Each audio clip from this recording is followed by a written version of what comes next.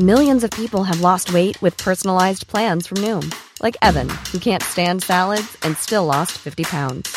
Salads generally for most people are the easy button, right? For me, that wasn't an option. I never really was a salad guy. That's just not who I am. But Noom worked for me. Get your personalized plan today at Noom.com. Real Noom user compensated to provide their story. In 4 weeks, the typical Noom user can expect to lose 1 to 2 pounds per week. Individual results may vary. Even when we're on a budget, we still deserve nice things. Quince is a place to scoop up stunning high-end goods for 50 to 80% less than similar brands. They have buttery soft cashmere sweaters starting at $50, luxurious Italian leather bags, and so much more. Plus, Quince only works with factories that use safe, ethical, and responsible manufacturing. Get the high-end goods you'll love without the high price tag with Quince. Go to quince.com/style for free shipping and 365-day returns. This is Little Atoms, a radio show about ideas and culture, with me, Neil Denny. This week, Charlene Teo on her debut novel, Ponty.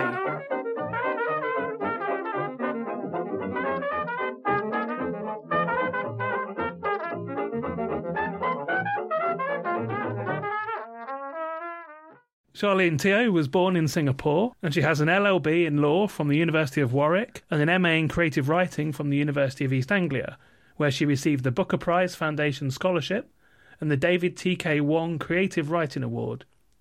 She was shortlisted for the Berlin Writing Prize and holds fellowship from the Elizabeth Kostova Foundation and the University of Iowa International Writing Program. And in 2016, she won the inaugural Deborah Rogers Writers Award, which would become Ponty, her debut novel, which we're going to talk about today. Charlene, welcome to Little Atoms. Hello. Can you describe Ponty for me?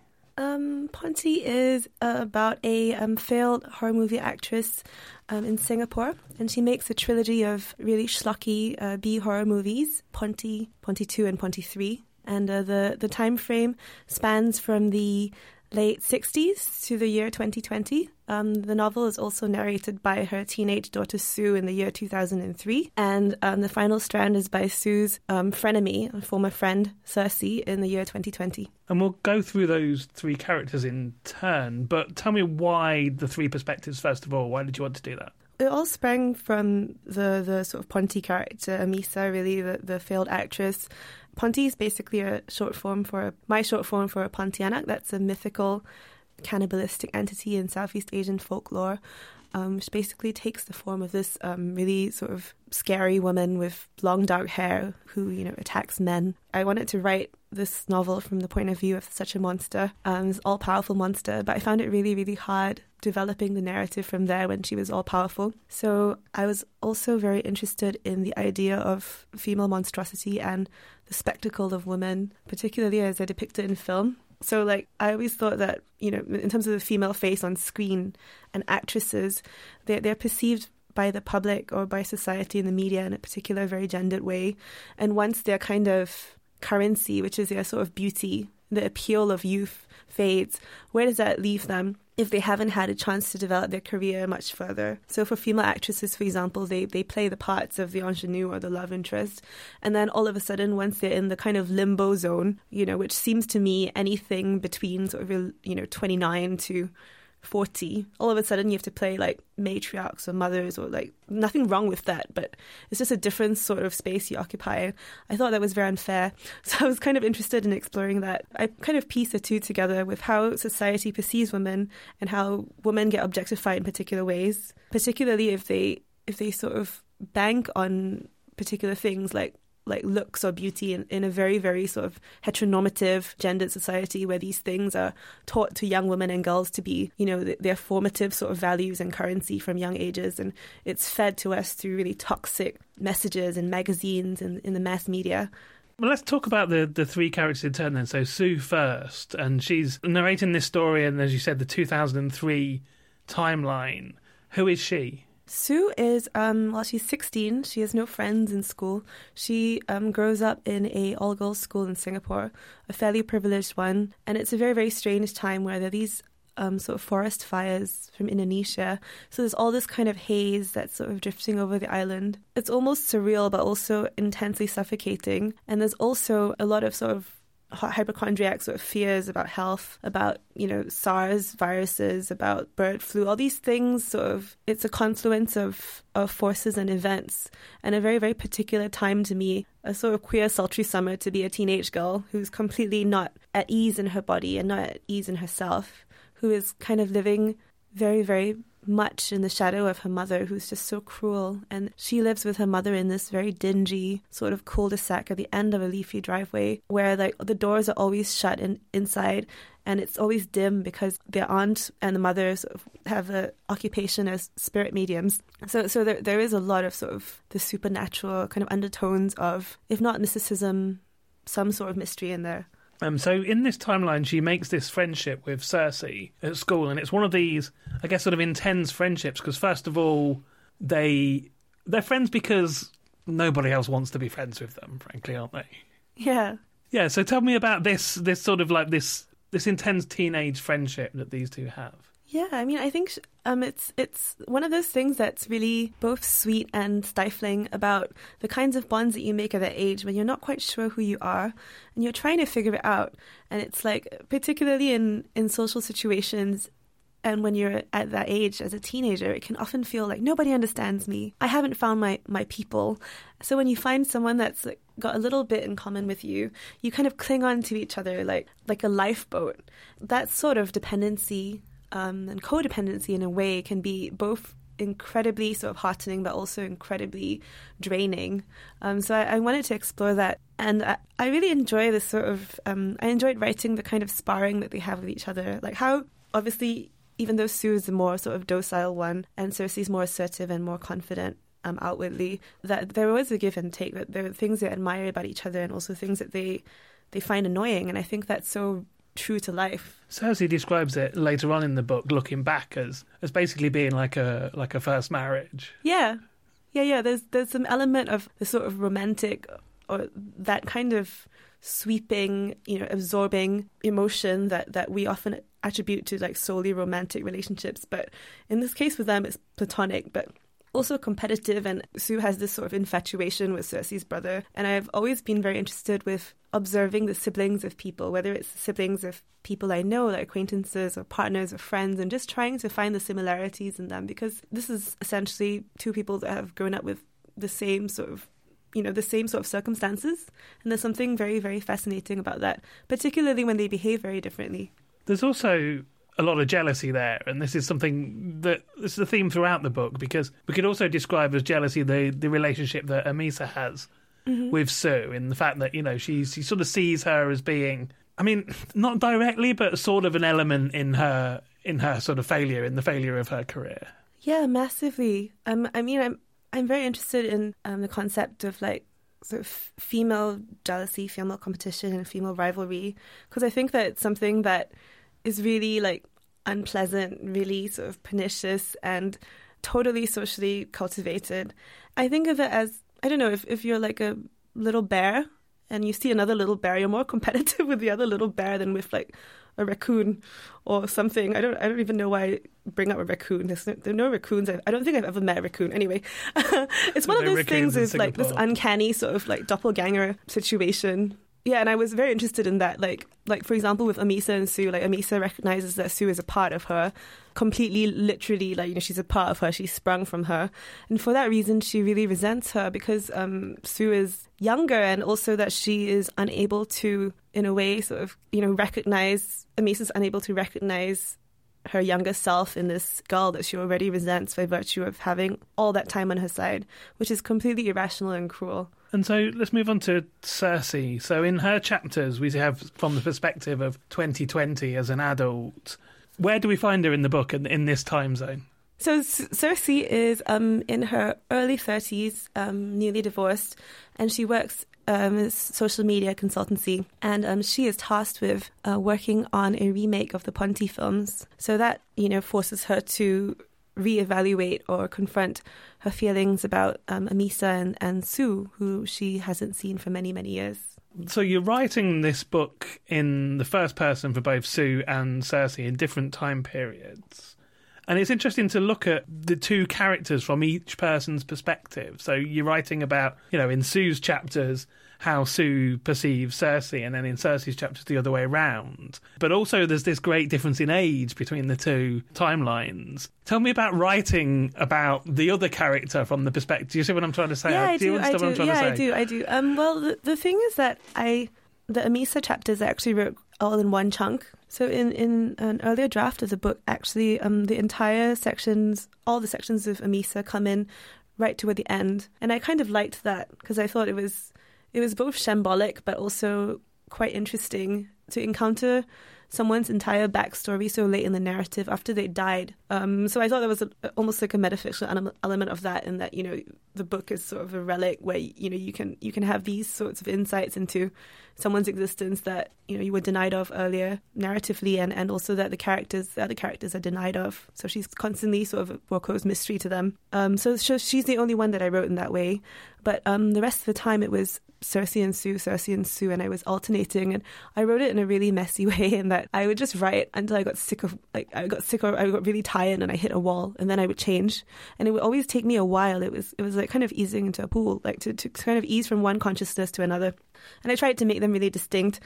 I found Cersei quite a lot of fun to write because she's a little bit more bitter and world-weary, and she's reflecting on the past, but also I wanted to make her reflect in a way that was realistic. So she mustn't have too much sort of self-condemnation, but there must also be some sort of element of complexity there. In the same way that we cogitate and we kind of narrativized our past behaviors, and we amplify certain events and we diminish others. I'm always so interested by how our memories work, in that I think there's a quote, I don't remember who said it, but it's from a book about memory. And it says memory is just full of potholes, right? And your idea of a particular period of time of your life, for example, the teenagers, like when Sue and Cersei were, is completely different to someone else, even though you spent all that time together. So I'm very interested in that kind of uncanny disconnect when someone says, do you remember when you said that thing? Or do you remember that time when you really hurt someone's feelings? And you can't remember at all. It's almost like it was a completely different person. So I was very interested in them sort of perceiving each other. But of course you don't get Sue's sort of interiority in that regard as an older person for that much of the novel, but we don't want to spoil it. Millions of people have lost weight with personalized plans from Noom. Like Evan, who can't stand salads and still lost 50 pounds. Salads generally for most people are the easy button, right? For me, that wasn't an option. I never really was a salad guy. That's just not who I am. But Noom worked for me. Get your personalized plan today at Noom.com. Real Noom user compensated to provide their story. In 4 weeks, the typical Noom user can expect to lose 1 to 2 pounds per week. Individual results may vary. Even when we're on a budget, we still deserve nice things. Quince is a place to scoop up stunning high-end goods for 50 to 80% less than similar brands. They have buttery soft cashmere sweaters starting at $50, luxurious Italian leather bags, and so much more. Plus, Quince only works with factories that use safe, ethical, and responsible manufacturing. Get the high-end goods you'll love without the high price tag with Quince. Go to quince.com/style for free shipping and 365-day returns. When you make decisions for your company, you look for the no-brainers. And if you have a lot of mailing to do, Stamps.com is the ultimate no-brainer. It streamlines your processes to make your business more efficient, which makes you less busy. Mail checks, invoices, legal documents, and everything you need to keep your business running with Stamps.com. Seamlessly connect with every major marketplace and shopping cart. Schedule package pickups and see your cheapest and fastest shipping options from different carriers, with rates up to 89% off USPS and UPS rates. And with the Stamps.com mobile app, you can take care of mailing and shipping wherever you are. Make the same no-brainer decision as over 1 million other businesses with Stamps.com. Sign up with code PROGRAM for a 4-week trial, plus free postage and a free digital scale. No long-term commitments or contracts. That's Stamps.com. Code PROGRAM.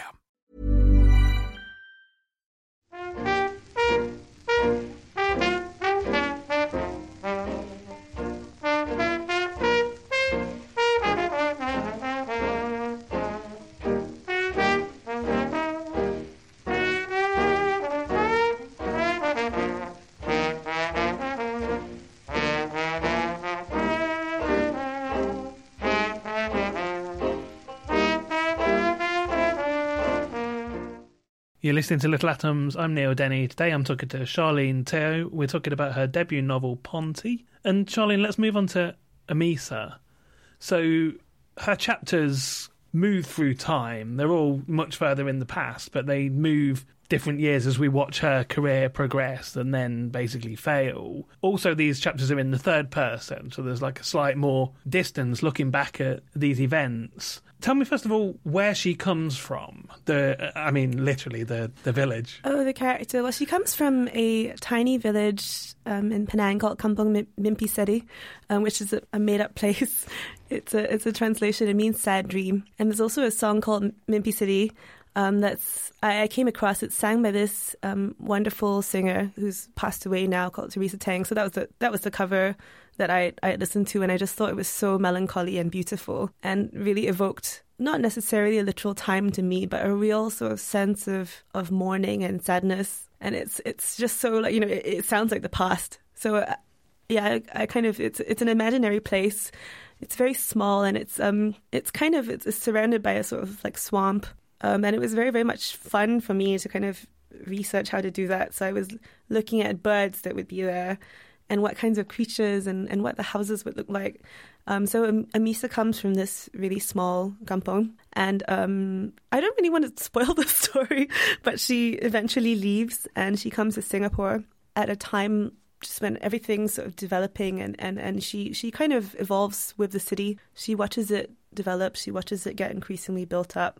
She works in a cinema, and that kind of is what sparks the idea to her of sort of being a face on screen. And there's a lot to do in the book with cinema and how the visual spectacle of a film, when you go into a cinema and they lower the lights, you are very much in the thrall of whatever is on screen, and all the feelings that you feel, they're both impersonal but also deeply evocative, especially with those giant sort of popcorn blockbusters that she watches from the back of the theatre as the usherette. And that's kind of her evolution. And she gets sort of scouted effectively one day by a very charismatic, charming man called Iskandar Wuryanto, who basically asks her if she wants to audition for these films. You mentioned at the beginning the legend of the Pontianak, which is what it's based on. Tell us more about that. Well, basically, it's rooted in sort of Malay and Indonesian folklore. Pontianak's also a place in Indonesia, and it's basically this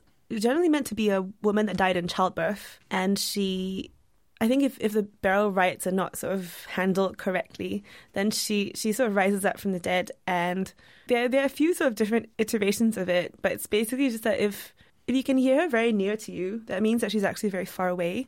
But if you hear her kind of crying far away, it means she's really close by. So there are all these really scary things around the myth, and she's very, very gruesome. She sort of dismembers her victims. And also, like, if you're driving alone on a like dirt road late at night, she often said to have appeared in like the back of people's sort of seats, car seats, that kind of thing. A real sort of like oral tradition of that. She's always wearing a white dress, and she loves to hang out in banana trees.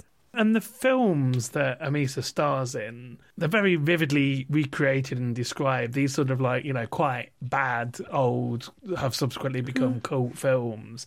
Are these based on any real films of your memory? Yeah, well, I watched whatever I could get a hold of. I watched the original clips from the original Pontianak films, so they actually were very successful. There was sort of more of a golden era of Singaporean filmmaking, and that's another thing that I was really very interested in exploring, in that there's a real lacuna in Singapore's sort of cinematic history. So like I think the 50s and the 60s was doing well, and there was this director called P. Ramlee who directed the Pontianak movies, and they were successful, but then toward the 70s, like the popularity dropped off, and studios stopped financing as many films, and also that was when sort of like Bond movies and action movies were more of the fashion. So I was interested in what kinds of films were made in that gap, right? And what if someone tried to make some films but they just weren't popular anymore? It was the wrong kind of monster. People are more interested in aliens and Star Wars and stuff. So I love the idea of this sort of really gory, supernatural sort of legend, and that whole aesthetic of that, the swamps and the woman in the white dress with the long black hair, someone trying so hard to make that work, and it just not working because it was the wrong time already. It was already outdated. When we first meet Amisa, as you mentioned, she's basically living in a house with another woman, Aunt Yunxi, and they're basically fake mediums, or, potentially fake mediums. Is that a thing? I mean, is it a particular thing in Singapore? Is this? Well, I mean, I did do my research about it, and I read several news articles about that happening. So, there had been stories in the media about, fake sort of spirit mediums, or people that claim to have sort of occult powers, and really swindling generally really old and vulnerable people out of all their savings. So, kind of making them turn up, meeting, at an MRT station or something, with all their money in plastic bags, and then just, really cheating them of it. So I find things like clairvoyancy and the whole sort of psychic industry very fascinating, because on one hand, I feel that if you are someone that approaches for the services of that, you really want to believe in it, right? So it's I don't think you can say without a question that, everyone is not for real. I think it's a very specific transaction, and it depends from, I don't know, situation to situation. But yeah, in their case, that's what they do. They kind of exploit the vulnerable people, and they conduct sort of fake seances, a little bit theatrical. But the Aunt Yunxi character, I wanted it to be a bit more kind of, ambiguous as to whether she did actually have something. Because, I feel that intuition, human intuition, or, how you can sense the vibe of something. You wouldn't necessarily say, oh, I'm psychic. But some people are really perceptive, and I kind of wanted her to be like that. Someone who was very uncannily knowing. We haven't really talked about Singapore itself that much, which is really another character in the book, and you portray the heat and the air quality particularly well. And tell me how the city changed over the sort of time period in this book. Well, because it's constantly being sort of developed and expanded upon, and it's sort of dredging up stuff from the sea and creating more land, because it's such a small island, but it's really impressive and dazzling, and its facades change all the time. Things are constantly getting redeveloped. Or I'm also very interested in the sort of industry or aesthetic of nostalgia chic, where you get a shop house, which is more of a traditional Singaporean shop house, and you kind of varnish it and make it over. You gut out the insides and turn it into some kind of swanky, I don't know, artisanal bakery. I don't know.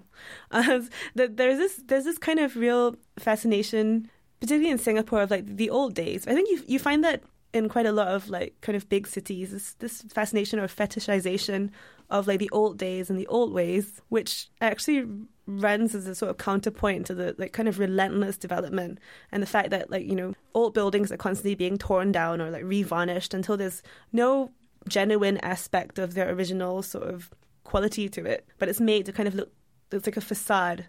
So I'm very, very interested in that. And also, obviously, because I go home and I come back, I go back and forth between London and Singapore, and every time I go back, you would feel this of anywhere. It always changes in some way or another.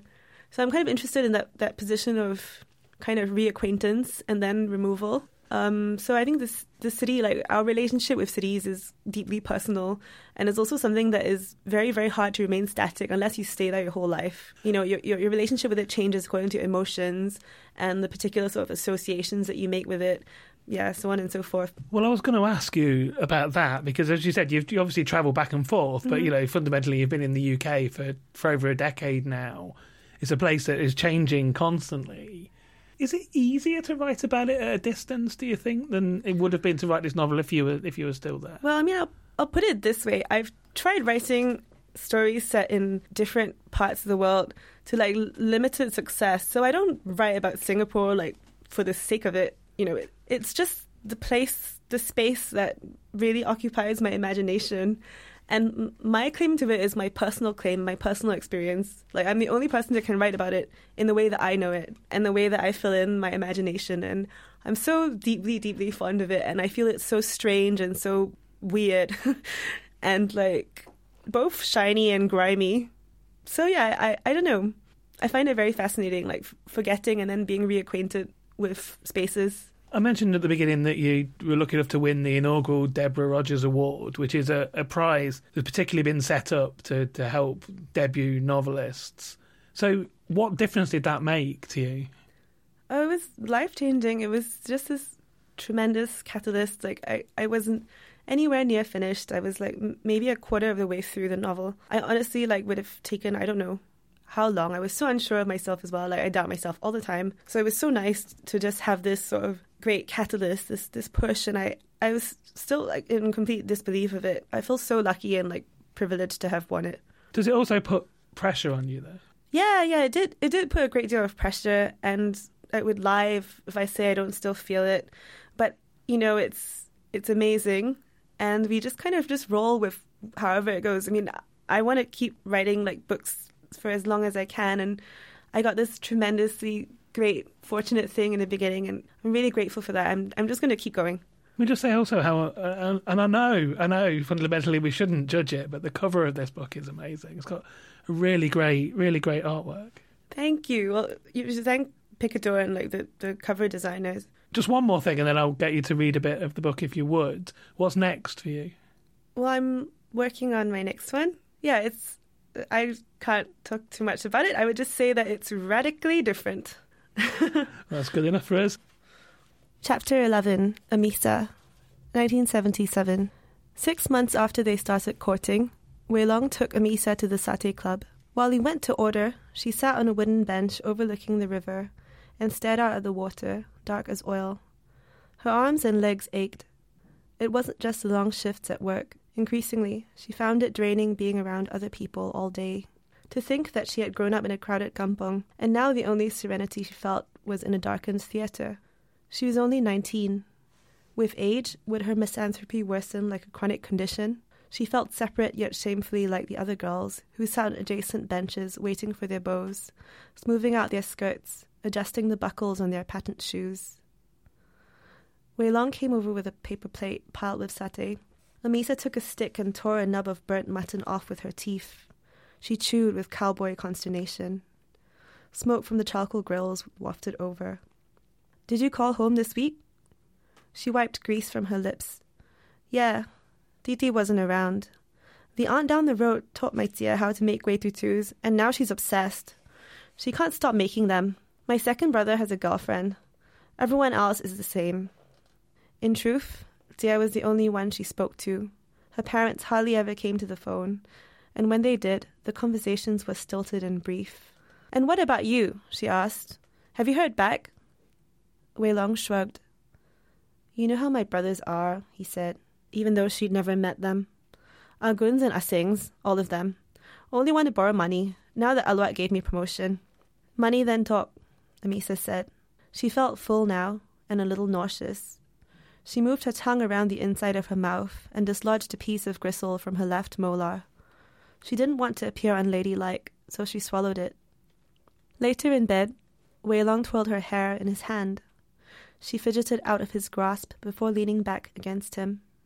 There was a very tall, ancient ficus tree that she could see from his 6-story window.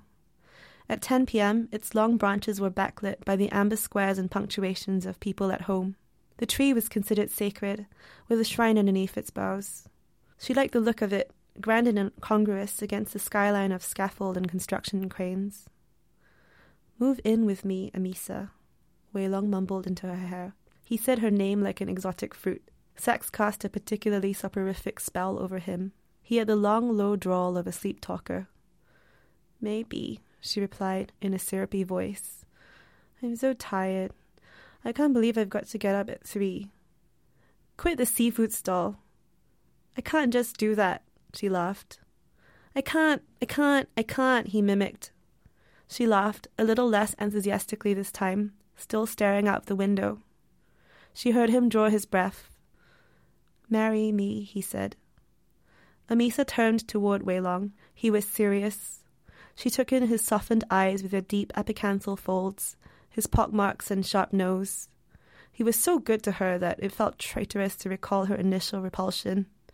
She pressed her mouth against his in intimate panic. He put his arms around her, tilting her fully towards him, and reached for her breasts. She felt his tongue part her lips and slide around, this fat, tender worm stubbed to a stem. She thought of Humphrey Bogart and Ingrid Bergman, with their close-lipped kisses, crisp, shifting profiles, the epic idea of epic romance.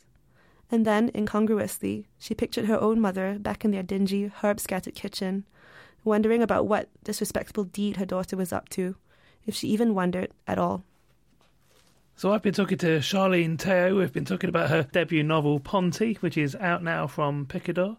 Charlene, thank you so much for coming in and telling us about it. Thank you. This episode of Little Atoms was produced and presented by me, Neil Denny, and was first broadcast on Resonance 104.4 FM. Little Atoms is supported by 89UP, and the podcast is hosted by Acast. Find us on iTunes, and if you like the show, please do leave us a review. You can find old interviews, new journalism and more on our website littleatoms.com. Thanks for listening.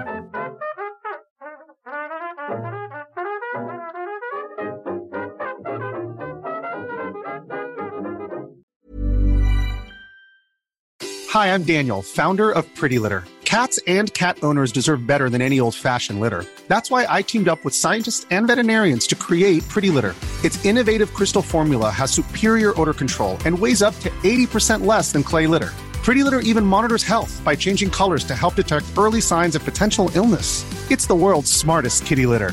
Go to prettylitter.com and use code ACAST for 20% off your first order and a free cat toy. Terms and conditions apply. See site for details. Hey, it's Paige DeSorbo from Giggly Squad. High quality fashion without the price tag. Say hello to Quince. I'm snagging high-end essentials like cozy cashmere sweaters, sleek leather jackets, fine jewelry, and so much more. With Quince being 50 to 80% less than similar brands. And they partner with factories that prioritize safe, ethical, and responsible manufacturing. I love that. Luxury quality within reach. Go to quince.com/style to get free shipping and 365-day returns on your next order. Quince.com/style.